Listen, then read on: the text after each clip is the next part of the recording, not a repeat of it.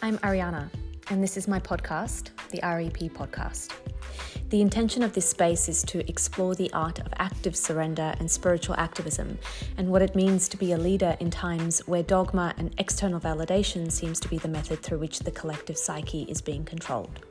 And so from me, you can expect contradictions and questions that stir the soul, all in an attempt to create space to soften around our edges. And whilst my main jam is to teach about energy medicine, let's be really clear about something. Everything is energy. And so our thoughts, words, actions, and intentions all play a part in the application of that medicine. So buckle up and brace yourself for these subtle yet powerful explorations, my friends. It's so good to have you here. Let's get into it.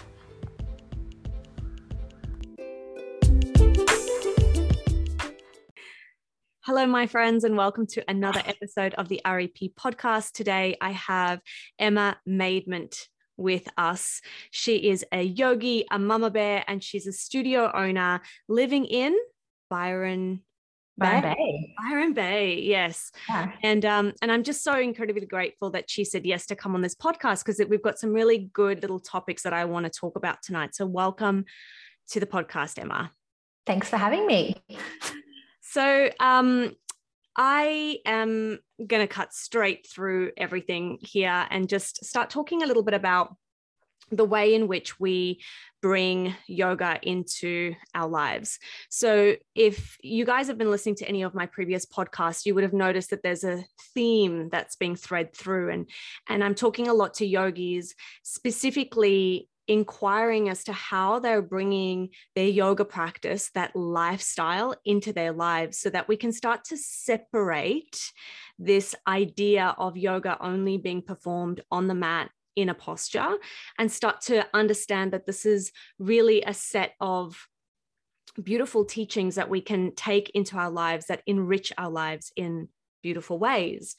And so what I'm most interested in is talking to Emma about how she brings this teaching of non-dualism into her life, and also a little bit about how you are finding that same theme spanned across now that you're a mum, because that would have changed considerably over the last, let's say 9 months.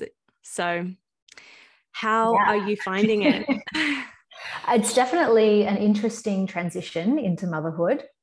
And I guess, my partner, I'm very lucky that he's also a yogi. And so, I said to him, it feels like all the work we've done in our life has led us to this moment of being parents, because you can see how easy it is to fall into, martyrdom and victimhood, and to play out the stories from your childhood, and to, just parent in the way that you've been conditioned to parent. And when you're sleep deprived, can I swear on this podcast?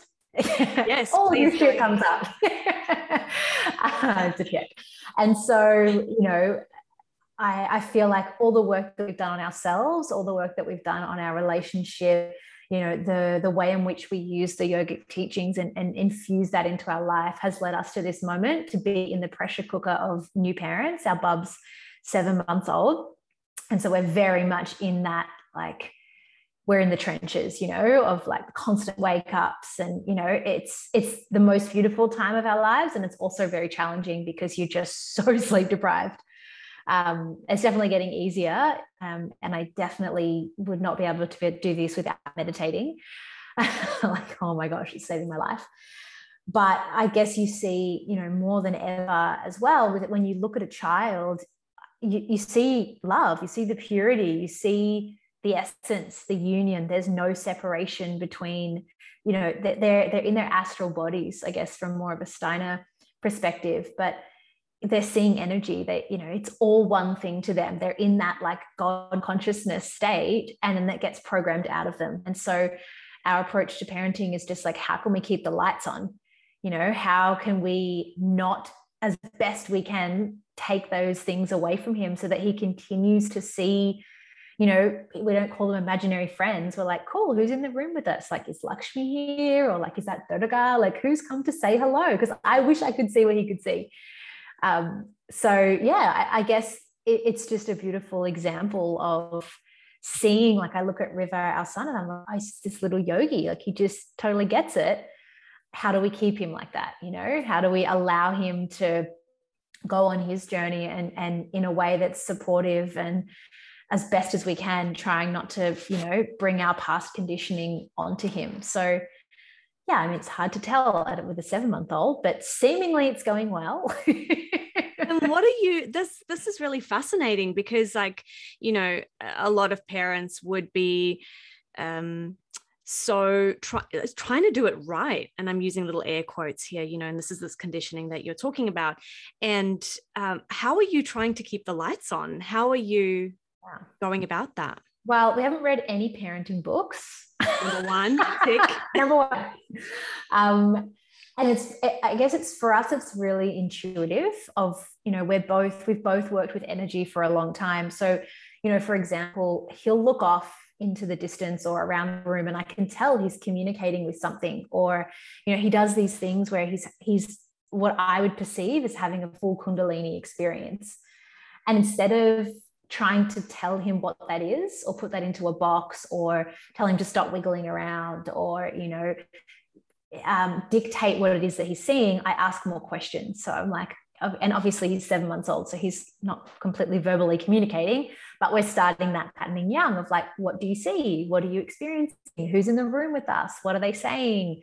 You know, can you see friends? Can you see fairies? What are they? And just keeping that, I guess, line of communication open. And I think where, you know, I reflect on it from my own childhood is you're told, you know, this is what this is, and that's an imaginary friend, and that's your imagination, and that's this and this. And, you know, as we get older, it's those lights just get dimmed and dimmed and dimmed and dimmed. And, you know, we do the partying and all the stuff that we do when we're older, and the lights get even, you know, the more toxins we put into our body, the dimmer the lights get. So yeah, from that perspective, we're just really encouraging him to be open. And then also we do like, I'm already calling in like white light and different things like this, and trying to show him as well, like, how to protect his energy field. And obviously we're doing that for him now.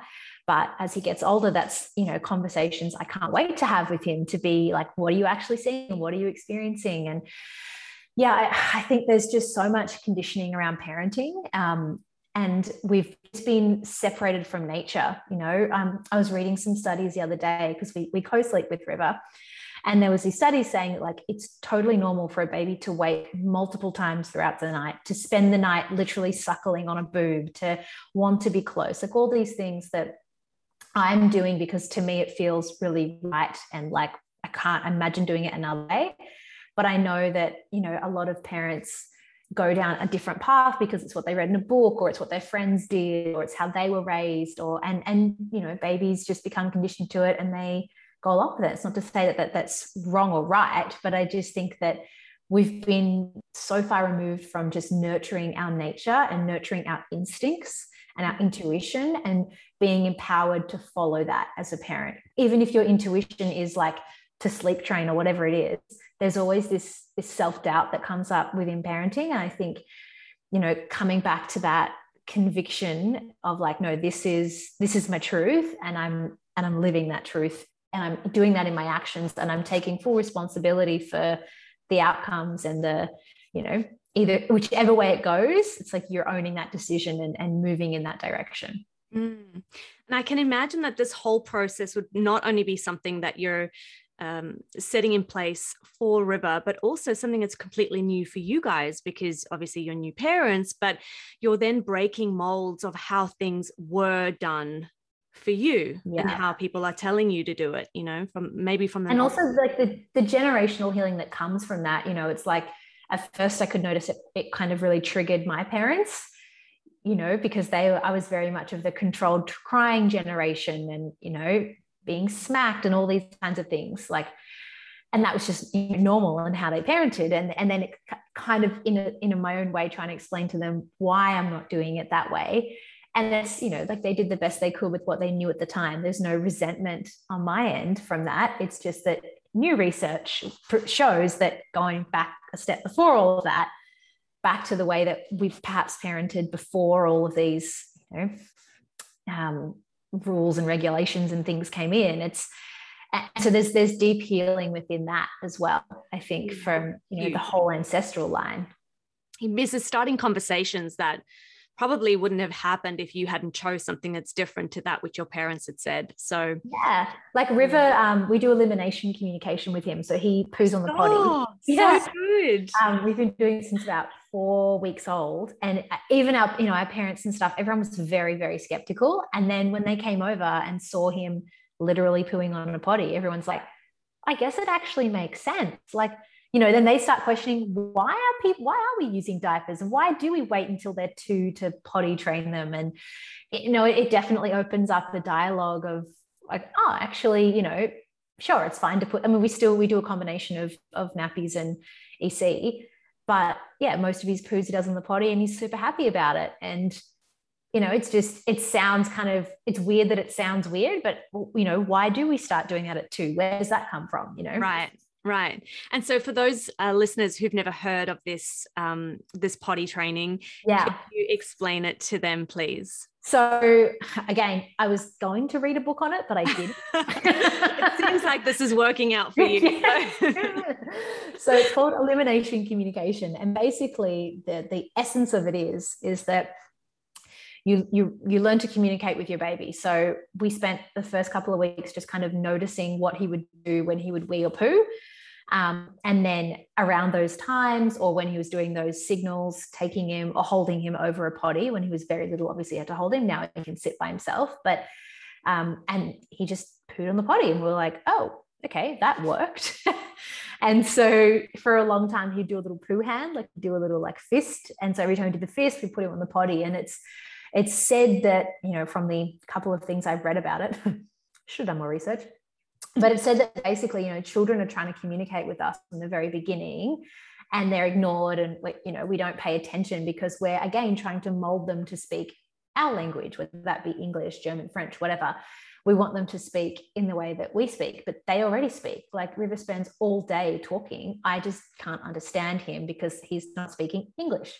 And so it's a way of trying to find different ways of, we do different sign languages and things like that with him so that we can communicate, knowing and empowering him that like he's communicating. It's just that we're not trying to learn his language. We're trying to force our language onto him.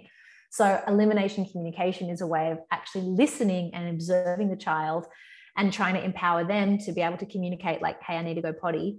And boom, there they go potty. And he's so much happier for it. When he was a little bit more gassy and stuff before we started doing it. And then once we started doing it, it's like his digestive system's just thriving. That's incredible. I love this so much. It's just really cool. Tapping into the intuition, which seems to be a bit of a theme here for you, right? Because, I read a lot about your birthing story as just so captivating. Thank you so much for sharing that with the world. And for the listeners who are not connected with Emma on Instagram, I'll drop her handle in here. Go ahead and read it. It's just so beautiful. And you were just really following your intuition the whole way, right? The whole way through your pregnancy, the whole way through your birthing. And I just find that to be a rarity because, again, we've been told that things need to go this way. And then when that happens, you do this. And, even to the point with birthing in itself, the fact that we are told to birth in a certain way is also something of a question. So how do you come into that state of knowing, that deep state of intuitive knowing that you speak of so clearly? Yeah, I 100% have yoga to thank for that. It started for me, I found the practice of yoga at a really young age. I started doing asana when I was in high school, purely because I hated doing sport. And so there was an option to go to a local gym and use the gym for sport. And then when I found out that you weren't allowed to just sit there and talk to your friends, get to do something, I'm like, okay, what seems like the easiest thing to do? Oh, yoga, great. And so we were doing a class. Yeah, like being this I can't remember how old it was, but like 15-year-old at the back of the room giggling at this, 70-year-old teacher doing a headstand because it was like in a gym in, a country town. And surprised they even had yoga, to be honest. And so it kind of stuck with me though. I liked it as a movement practice, and I didn't really like sport or that, you know, I was more of a drama kind of kid. So it kept pulling me back.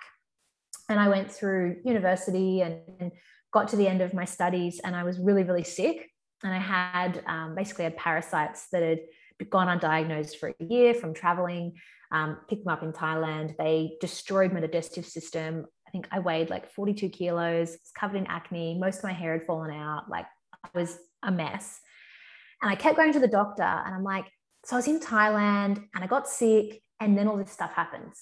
And they were like, look, we've bombed you with every single, like, I was intravenously injected with antibiotics. They're like, there's no possible way it's from traveling. You've got bowel cancer, you've got this, you've got that. Like, so I'm doing all these tests, and I'm like, no, something happened at that moment in Thailand. And the only thing at the time that I could physically do was just go to restorative yoga classes, because I was just a mess. And every time I would be in that class, there was this voice inside of me saying, like, this is like, this medical road that you're going down, this is not right. You know what this is. You know something happened on that Thailand trip. You know. And it was like this voice. And I kept trying to silence it. And I kept doing all the things I thought I should do, and spending insane amount of money on specialists and blah, blah, blah. And, you know, saying that I'd tried the natural road, but not really pursuing it. And yeah, it wasn't until I had some bioresonance, and which is a system where they test different energies in your body against like homeopathic vials of parasites and things. And she's like, you've got Giardia and a bacterial infection, and it'll take, you know, 2 months to get rid of, but 7 years to repair the damage you've done to your gut. And I'm like, so I was right. And so that was, I guess, the moment where my intuition was really confirmed. Like, you know, it just knew that as soon as she said that to me, it was like it landed and connected. And so that's when yoga for me really started to take that different approach, because I went from being like, you know, how flexible can I be, and, you know, can I do the splits, to, okay, wow, I'm actually gaining something here that's beyond my current understanding. And that's when I started diving deeper into yogic philosophy, and then meditation, and having direct experiences with that. And so for me, you know, I have a twice daily meditation practice now from the Vedic tradition. And every time I sit down to meditate, it's like I don't have to force the intuition. I'm just encouraging it by sitting down, closing my eyes, you know, thinking my mantra, connecting with that beingness inside of me. A byproduct of that is that my intuition becomes just clearer. And, you know, I notice that if I consume too many, you know, outside influences, if I watch the news, if I eat bad food, all these kinds of things, it dims my ability to connect in. And so the more aligned I stay, the more, you know, clean my, you know, if you're looking from a yogic point of view, it's like the cleaner your thoughts, your body, you know, all that kind of stuff. The easier it is for me to stay in flow and in connection with that. And so, yeah, I guess for me, in those moments where it's like, particularly, you know, using like pregnancy is a great example, because we don't really learn about it until you're in that position, or unless you've got a lot of friends that have been through it. And even then, you know, I had a few friends that had birthed before me, and it was a very medical thing. And from that very first, I went to one GP, and from that first appointment, I was like, nah, this doesn't feel right. And there's got to be like, I kept thinking, like, what did women do before they had a hospital? Like, how are people birthing in other countries? And that's what you know, it's like this curiosity kind of comes up within me, or I like to call it like following charm. Something feels charming, and I just move in that direction of like, okay, I'm going to explore this, and then that opens up something else. And I keep coming back to just like, the more I meditate, the more that inner knowing becomes like, the discernment's just there for me to just like, boom, that's what we're doing. And my whole body says yes. Like, I feel it in my being that is the right path. Wow. I love what you said about following charms. It seems like something that you would want to do, right? When something feels charming, and then you just go in that direction. And I suppose if I'm in the minds of my listeners now, I can hear them asking like, but how? But how, you know, like, how is it that sitting in a meditation practice is going to connect me with this intuition? And so I'm going to hand that question right to you. Well, to, I guess, reflect back, most of your viewers, I'm assuming, are part of from the Western world. Yes. And the Western mind, I mean, it revels in process and outcome. Yeah. And, KPIs and what are the 10 benefits of this to get me what I want. And, it's in the way everything's marketed, towards us. I used to work in marketing, so I also know. And so we want that like outcome and that logic and that how. And, I always put it back to when I've gone and seen really, really amazing traditional Ayurvedic practitioners, and you get there and they take your pulse and you're like, hey, tell me which dosha am I, am I Vata, Pitta or Kapha? Like, which box can I put myself into so I can go home and Google all the things? And, they always are like, no, you don't need to know that. Just, for me, it was like, just eat less bananas and take these herbs and drink more warm water and off you go. And you're like, what? Just paid like $200 for you to, like, I want you to tell me all the things, and we're so in our intellect, and we end up with, what's referred to as the mistake of the intellect, in that we become so knowledge heavy that we're, the way our education system is run, the way, I went to university, and it's so knowledge driven. You have to know the knowledge, but the inner knowing isn't encouraged. And so this is where you kind of have to like, bend your Western rigid mindset and be open to something that's more abstract, because intuition, I guess, from our more rigid mindset, is a very abstract concept. And it's you just know, like, that's all it is that you just know in each moment exactly how to act in accordance with the flow of the universe, of nature, of whatever it is that's source, whatever that you want to call it, that's flowing through you. And you can't get there by intellectualizing it and being in your head. You have to come back to your heart. And so this is where, asana is designed to kind of quieten the noise, to bring you into a meditative space, to connect you inwards. And this is where I think the more subtler practices of yoga, of breath work, become really, really powerful tools for connecting you inwards. And so if you force it, that's not flow. If you're intellectualizing it, that's not being in flow, that's friction. And so it's like, I think for most people, it's letting go more, it's surrendering more, surrender.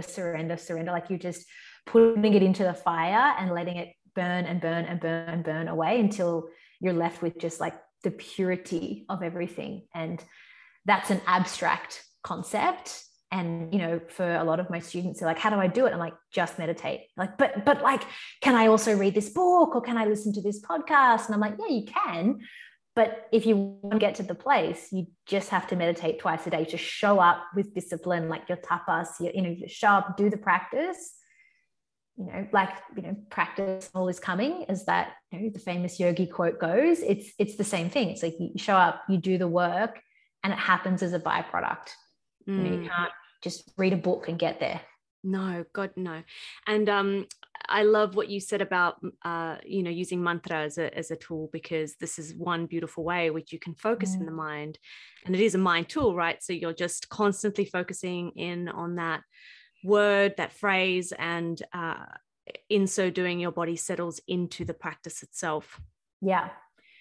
And yeah, I think showing up is the hardest part. And I think what we like to do is give ourselves all of the things that are seemingly to the outsider more difficult. It would seem that it's more challenging to read a book and to listen to this 10-part series about meditation than it is just to show up and meditate. But actually, it's much more challenging to show up for yourself, for your practice every morning, whether it be for 10 minutes or 20 minutes.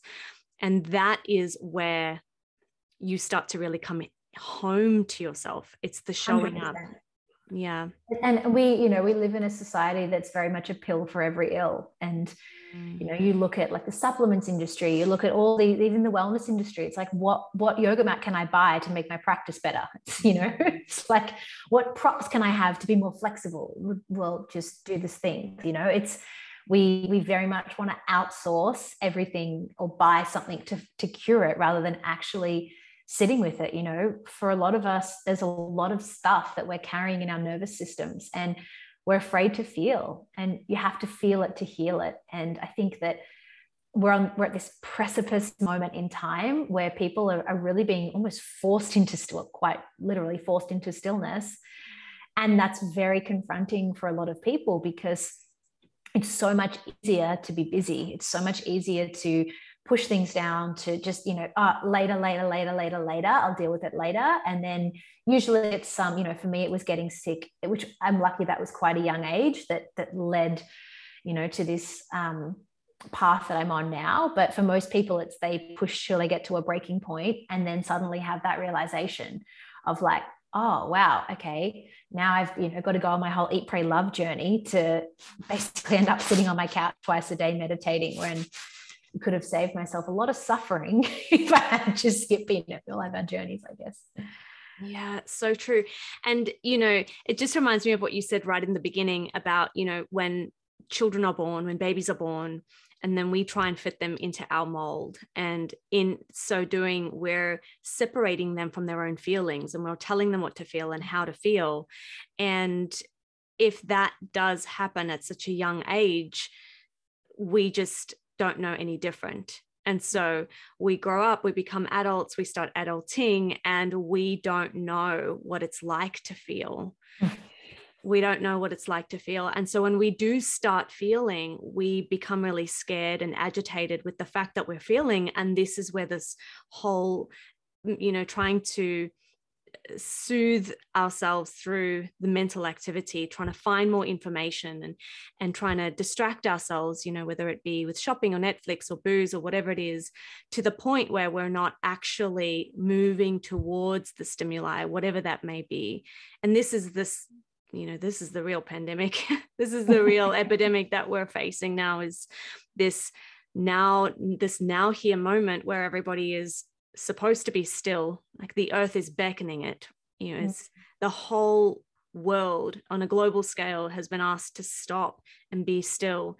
And yet there's still this butting up against this inability for stillness. So if ever there was a time for us to quieten down the mind, turn off the television, put the cell phones off, the mobiles, and just come back into stillness, now's the time. We have the space. Yeah, 100%. And I think that a lot of people are getting that and a lot of people aren't. And, I speak to a lot of people now that are so hung up on like when things go back to normal and when I can go back to, and it's like, that's not how evolution works. You don't go back. Like consciousness doesn't de-evolve. It's a forward moving momentum. So you're just going to inflict more and more suffering on yourself if you don't have the ability to just like let it go. In India, I remember doing hours and hours of fire ceremonies, of yagyas, and you say a mantra and then you throw something into the fire and you say swaha, which is basically like to let it go, transform it. And so I just I feel like that's what we need to do all day, every day in life, is just constantly swaha, swaha, swaha, let it go, put it into the fire, allow it to transform, because our rigid attachment is what's making us unhappy. And people are so rigidly attached to the life they had. And I get it. Like the grieving process sucks. You've got to allow yourself to feel, to be able to heal, to grieve, to go through that. But that's where liberation lies. If you're rigidly attached to something, you will be unhappy because you can't hold on to something forever. Like it doesn't exist. It's not possible. Nothing stays the same. Consciousness is always evolving. Change is the only constant. And yet it's the thing that we as a human race are so resistant to. And yet the world is changing, at such a rapid pace.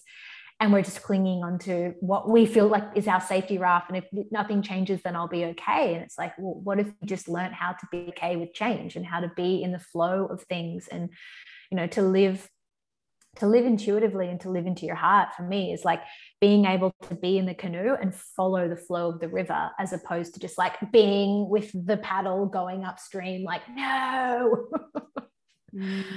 And that's where we end up suffering, because we're so rigidly attached to an idea, to how we think our life should be, to what we think we're entitled to, and this is my life story and I want to live it this way, rather than being open to transformation, being open to change, being open to possibility, and allowing nature to move through us, and know that it's leading to a really beautiful place if we allow it to. But if we just keep blocking it, then karmically we're stuck on this like hamster wheel, and we're just going to keep doing these karmic loops over and over and over again till we actually learn the lesson, let it go, and move forward.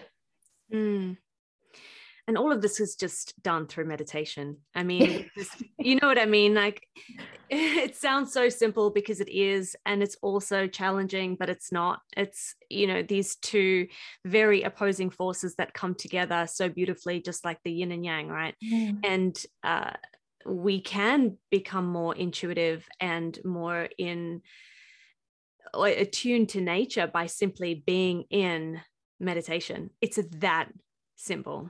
And I know that you are, you know, such a big advocate for it, as you've mentioned. So how do you manage that with a seemingly was a newborn? I mean, your practice up, right? Yeah. So, I mean, like that's been it's my number one parenting hack, because the 20 minutes of meditation twice a day, the deep rest for my nerve, like regardless of anything else, just the deep rest on my nervous system is just, you know, it's better than me trying to fall asleep for an hour and then get woken up. And, you know, they say nap when the baby naps. It's like, it's not really, it doesn't work. You just feel groggy and awful. And so, you know, I'm lucky that my partner's also a meditation teacher, and committed to his practice as well. So for us, it's very much a non-negotiable, and we just tag team. It's 20 minutes, right? So sorry if that microphone's banging. So it's, you know, technically 40 minutes out of our morning that we just, one of us gets up a little earlier, whoever kind of woke up, it's like, yep, your turn. And I'll go into the other room and meditate, and then we'll switch. And then, you know, we have breakfast and we get on with the rest of our day. And then same in the evening or the afternoon, we kind of just find that little window when either, you know, he's napping or, you know, one of us isn't working or whatever it is. And we just support each other in that. So that's kind of, I guess, the number one, like non-negotiable for us, because we know that we're better humans, we're better parents, we're better partners, if we have that practice daily. And do you offer any online meditation practices or courses that our listeners can jump to? Yeah, so we have an online studio called Flow State Studios, and we teach a 3-day Learn to Meditate course where you learn a mantra-based technique.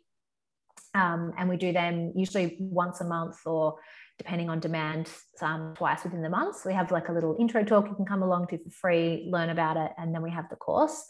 And then I also have a course on Insight Timer, and I have a few meditations, guided meditations on Insight Timer, but the course is specifically for pregnancy. So for mothers to essentially do a little bit of an inner journey as they kind of go on that transition from maiden to mother. And it's very much the yogic teachings woven through the journey that we go on towards becoming a mother. So it's more of a series of, there's a brief, I guess, kind of lecture at the beginning, and then a practice to do, whether it be a guided meditation or a journaling practice or something like that. So yeah, there's a few different ways in which we're bringing this practice to the world. I love it. I'm going to link them all in the show notes so that everyone can go ahead and join you meditating. Thanks. Thank you so much for being here with me and with us. It's been such a joy speaking with you. Gosh, I've learned so much about the ways in which this conscious parenting is becoming such a beautiful way to now bring new traditions, new ways of being into our community. So thank you for sharing that with us. No worries. Thanks for having me on.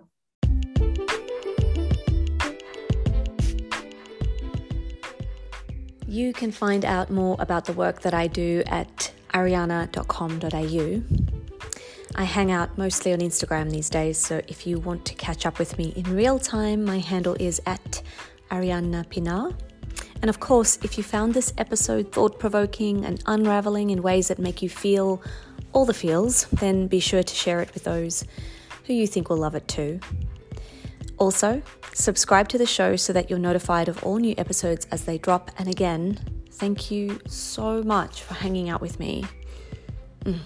Until next time, bye for now.